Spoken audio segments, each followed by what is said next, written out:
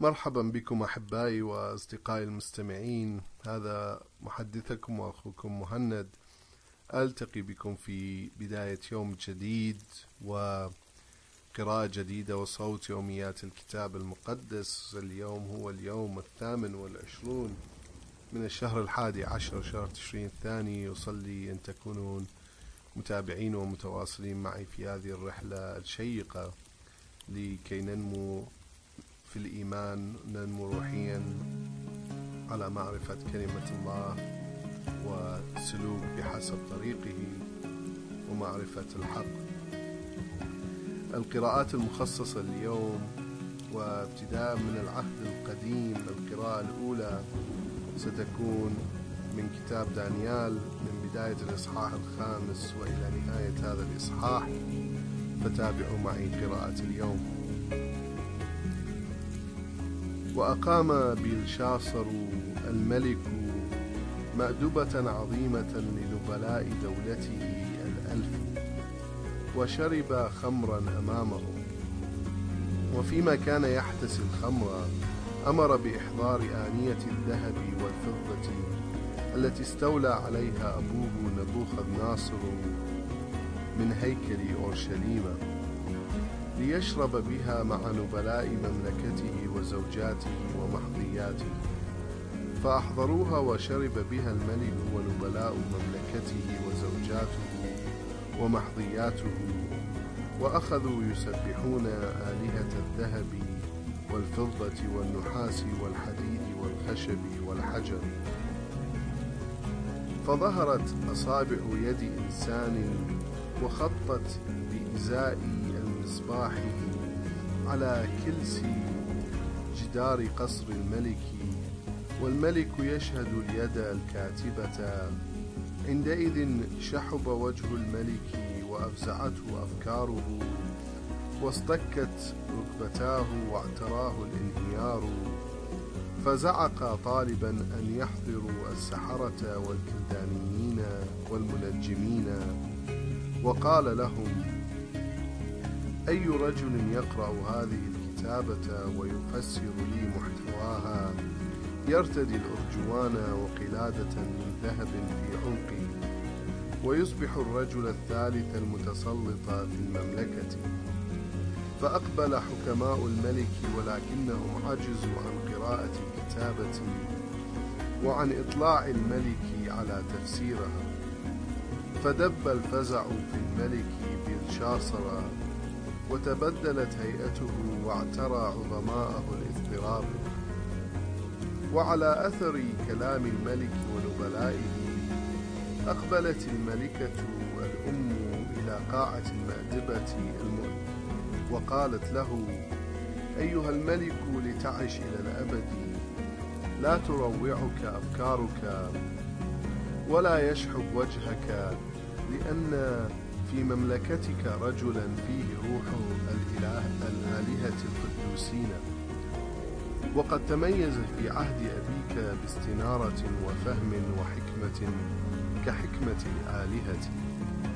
فعينه أبوك الملك نبوخذ ناصر رئيسا للمجوس والسحرة والكلدانيين والمنجمين، لأن دانيال هذا الذي دعاه الملك بلطشاصر كان يتحلى بروح فاضلة ومعرفة وفطنة وقدرة على تفسير الأحلام وفك الألغاز وحل المعضلات.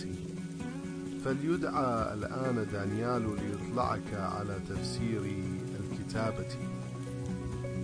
حينئذ استدعي دانيال فمثل أمام الملك، فقال له الملك: هل أنت دانيال من المزبيين الذين أحضرهم أبي الملك من أرض يهوذا؟ قد سمعت أن فيك روح الآلهة، وأن فيك استنارة وفطنة وحكمة حاذقة. وقد سبق أن أحضر أمامي الحكماء والسحرة ليقرأوا هذه الكتابة ويطلعوني على تفسيرها، فعجزوا عن ذلك.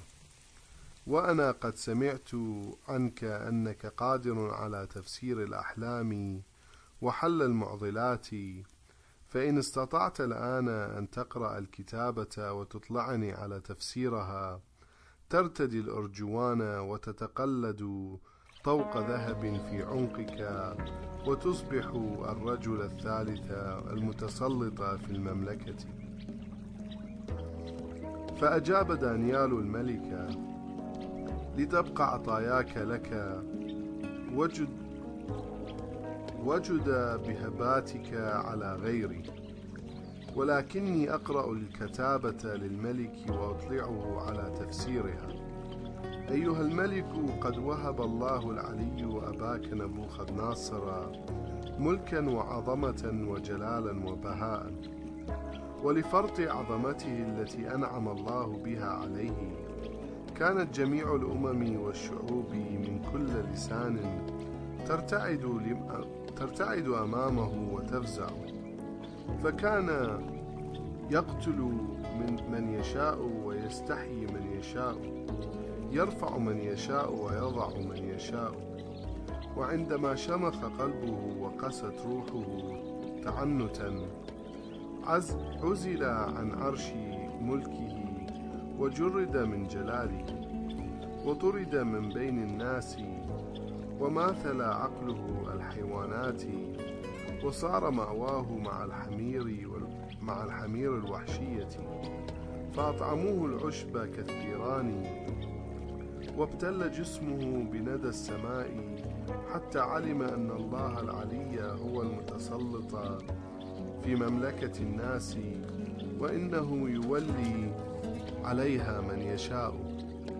وأنت يا بلشاصر ابنه لم يتواضع قلبك مع علمك بكل هذا، بل تغطرست على رب السماء، فأحضروا أمامك آنية هيكله لتشرب بها الخمر، أنت ونبلاء دولتك وزوجاتك ومحظياتك، وسبحت آلهة الفضة والذهب والنحاس والحديد والخشب والحجر، التي لا تبصر ولا تسمع ولا تدرك. أما الله الذي بيده روحك وله كل طرقك فلم تمجده، عندئذ أرسل من حضرته هذه اليد، فخطت هذه الكتابة، وهي منا تقيل وفروسين، وتفسيرها منا أحصى الله أيام ملكك وأنهاه. تقيل وزنت بالموازين فوجدت ناقصا. فرسي شطرت مملكتك وأعطيت لمادي وفارس. حينئذ أمر بلشاصر أن يخلعوا على دانيال الأرجوان، ويطوق عنقه بقلادة من ذهب، ويذيع في كل أرجاء البلاد أنه أصبح المتسلط الثالث في المملكة. في تلك الليلة قتل بلشاصر ملك الكلدانيين، واستولى داريوس المادي على المملكة، وهو في 62 من عمره. آمين. أحبائي وأصدقائي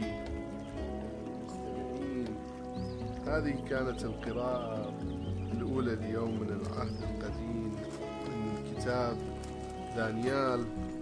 قرأت لكم عن المأدبة التي عدها بلشاصر، وعن كيف ظهرت الكتابة على الحائط، وكيف تم استدعاء دانيال لتفسيرها، وكيف أعلن دانيال قضاء الرب قضاء الله، وعن مكافأة دانيال، وعن موت بلشاصر في نفس اليوم. أنتقل بكم الآن إلى القراءة الثانية من العهد الجديد من الإنجيل، فتابعوا معي. القراءة اليوم من العهد الجديد من الإنجيل ستكون من رسالة بطرس الثانية، من بداية الإصحاح الثاني وإلى نهاية الإصحاح، فتابعوا معي. ولكن كما كان في الشعب قديما أنبياء دجالون، كذلك سيكون بينكم أنتم أيضا معلمون دجالون. هؤلاء سيدسون بدعا مهلكة وينكرون السيد الذي اشتراهم لنفسه، وبذلك يجلبون على أنفسهم دمارا سريعا، وكثيرون سيسيرون وراءهم في طرق الإباحية، وبسببهم توجه الإهانة إلى طريق الحق، وبدافع الطمع يتاجرون بكم بالأقوال المحرفة المزخرفة. إلا أن الدينونة تتعقب هؤلاء منذ القديم، وهلاكهم لا يتوانى، فإن الله لم يشفق على الملائكة الذين أخطأوا، بل طرحهم في أعماق هاوية الظلام مقيدين بالسلاسل، حيث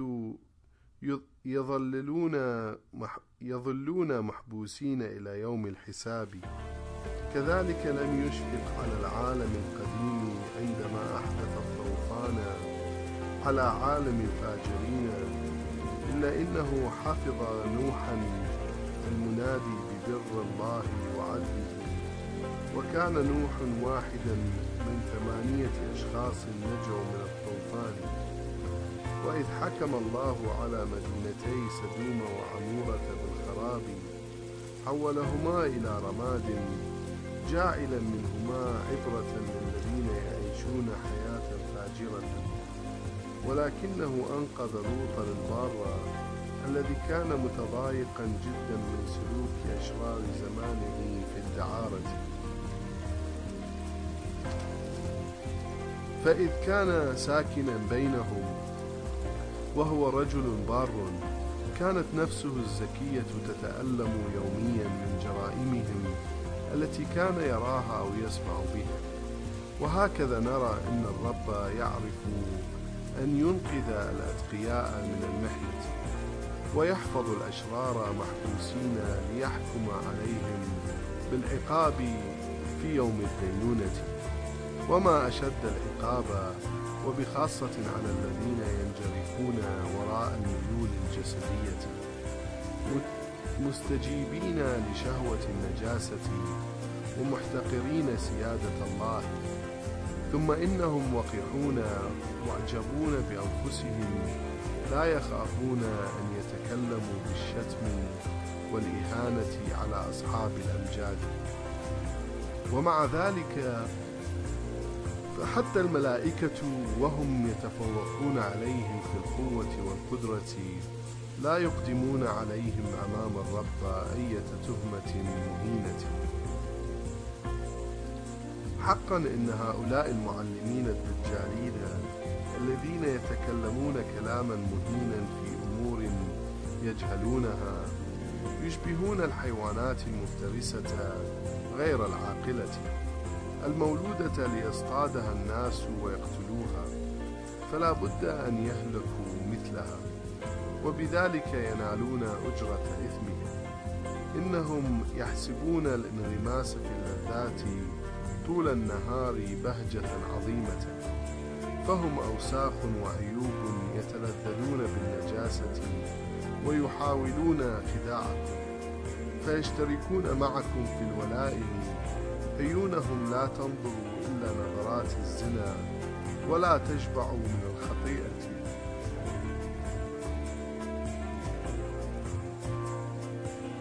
وكم من نفوس ضعيفة تقع في فخاخهم، أما قلوبهم فقد تدربت على الشهوة والطمع، إنهم حقا أبناء اللعنة.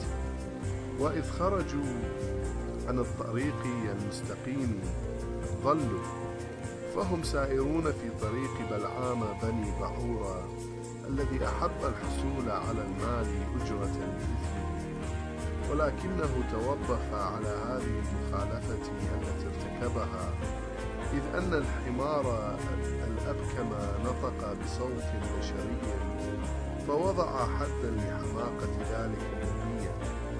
فليس هؤلاء إلا آبارا لا ماء فيها، وغيوما تسوقها الريح العاصفة. ويا له من مصير مرعب محجوز لهم في الظلام الأبدي القاتل. ينطقون بأقوال طنانة فارغة مشجعين على الانغماس في الشهوات الجسدية بممارسة الدعارة، فيصطادون من كانوا قد بدأوا ينفصلون عن رفاق السوء الذين يسلكون في الضلال. يعدون هؤلاء بالحرية وهم أنفسهم عبيد للفساد، لأن الإنسان يصير عبدا لكل ما يتسلط عليه ويغلبه. فإن الذين يبتعدون عن نجاسات العالم بعد أن يتعرفوا بالرب والمخلص يسوع المسيح ثم يعودون ويتورطون بها، تتسلط عليهم تلك النجاسات فتصير نهايتهم أشر من بدايتهم. وبالحقيقة كان أفضل لهم لو أنهم لم يتعرفوا بطريق البر من أن يتعرفوا به ثم يرتدوا عن الوصية المقدسة التي تسلموها. وينطبق على هؤلاء ما يقوله المثل الصادق: عاد الكلب إلى تناول ما تقيأه، والخنزيرة المغتسلة إلى التمرغ في الوحل. آمين. أحبائي وأصدقائي المستمعين، هذه كانت القراءة من الإنجيل من رسالة بطرس الثانية. قرأت لكم عن المعلمون الدجالون، وعن عبر من الماضي، وعن أوصاف وأعمال المعلمون الدجالون. أنتقل بكم الآن إلى القراءة من كتاب المزامير. قراءة اليوم من كتاب المزامير ستكون من المزمور 119 من بداية العدد 113 إلى نهاية العدد 128، فتابعوا معي. أبغضت ذوي الرأي المتقلب، أما شريعتك فأحببت. أنت ملجئي وترسي، وأملي في كلمتك. ابتعدوا عني يا فاعلي الشر، فأحفظ وصايا إلهي. كن سندي كما وعدت، فأحيا ولا يخيب رجائي. اعضدني فأخلص، وأراعي فرائضك دائما. احتقرت الضالين عن فرائضك، ومكرهم لا يجديهم نفعا. رذلت جميع أشرار الأرض كأنهم نفاية، لذلك أحببت شهاداتك. اقشعر بدني رعبا منك، وجزعت من أحكامك. أجريت قضاء وعدلا، فلا تسلمني إلى ظالمية. كن ضامنا لخير عبدك، فلا يجور علي المتكبرون. كلت عيناي اشتياقا إلى خلاصك، وإلى تحقيق وعدك الأمين. عامل عبدك بمقتضى رحمتك، وعلمني فرائضك. عبدك أنا، فهبني فهما لأعرف شهاداتك. يا رب، آن لك أن تعمل، فقد نقضوا شريعتك. لذلك أحب وصاياك أكثر من الذهب الخالص، ولأني أحسب كل فرائضك مستقيمة في كل شيء، أبغض كل طريق باطل. آمين. أحبائي وأصدقائي المستمعين، هذه كانت القراءة من كتاب المزامير. أنتقل بكم الآن إلى القراءة من كتاب الأمثال. قراءة اليوم من كتاب الأمثال ستكون من الإصحاح 28 العدد 19 و20، فتابعوا معي. من يفلح أرضه يكثر طعامه، أما من يتبع أوهاما باطلة فيشتد فقره. الرجل الأمين يحظى ببركات غزيرة، والمتعجل إلى الثراء لا يكون بريئا. آمين.